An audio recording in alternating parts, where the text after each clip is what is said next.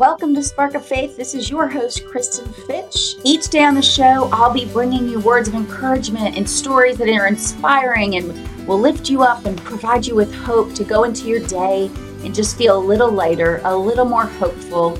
And on occasion, we'll bring on guests and talk about great and important topics about gathering together and fellowship and faith and how we can just be more beautiful, loving humans. Here we go. Let's get started. Hi, and welcome back to another episode of Spark of Faith. This is Kristin, your host.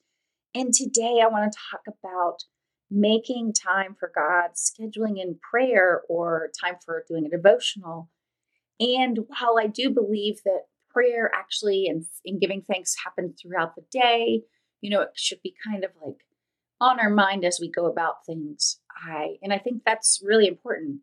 I think having time where we actually schedule into our calendar is so important. And I've done it every which way. I've had weeks, days, months of my, over the years where I didn't have, scheduled time, like for instance, first thing in the morning, I was going to read a devotional or scripture or something like that. I've had times where I didn't do it at all the whole day for weeks. Been there, done that. So if you're somebody that, like myself, is so imperfect at this and it's kind of ebb and flows in my life, I'm currently, in that process right now where I'm making time in the mornings. It's on my calendar, but it's not always the case in my life. It's just not. I'll be doing great for weeks or months. Something changes and I sort of get out of the habit.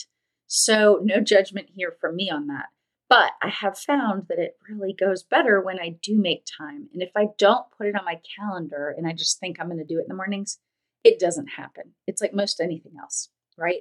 If you want to exercise your body, your muscles and get physical activity, if you don't schedule it in, it may not happen as consistently. It's the same with working our brain, right? If we don't grow and learn and experience new things, then we can sort of get stagnant. And our faith is the same exact way. And I just started a new book called Fervent by Priscilla Shirer.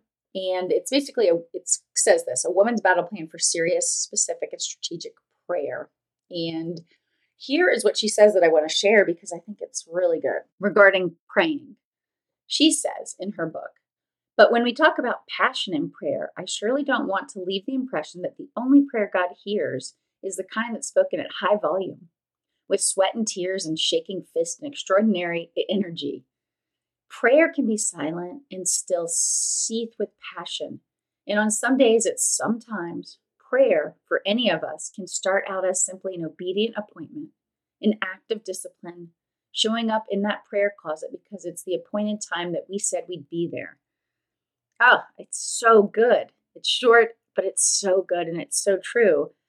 Part of it is being consistent, just like everything else in our lives. If we don't put time into our marriages, well, of course they're going to suffer. It's just how it is. We need to, just like we have to water the soil, right? It needs nutrients. We have to keep putting in good things to the things we want to grow, like our relationships. And one of those relationships is our relationship with God. And the only way we deepen that is through this time in prayer, this time to be quiet and really let Him speak to us. So 2 things here. One is I like Romans 12:12. It says, "Be joyful in hope, patient in affliction, and faithful in prayer." So once again, it says right there, that we should be faithful, or, another way of thinking that might be consistently doing it.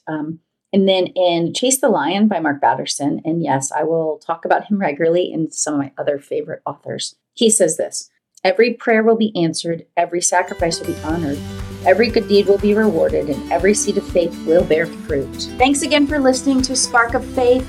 If you enjoyed the show, we would love it if you would share it with a friend, and if you would leave us a rating and review on Apple Podcasts because it helps us get discovered by more people to spread more hope in the world. So thanks again, and we send a daily little encouragement email as well. Just go to sparkoffaith.com and enter your email address, and we would love to encourage you in your inbox as well.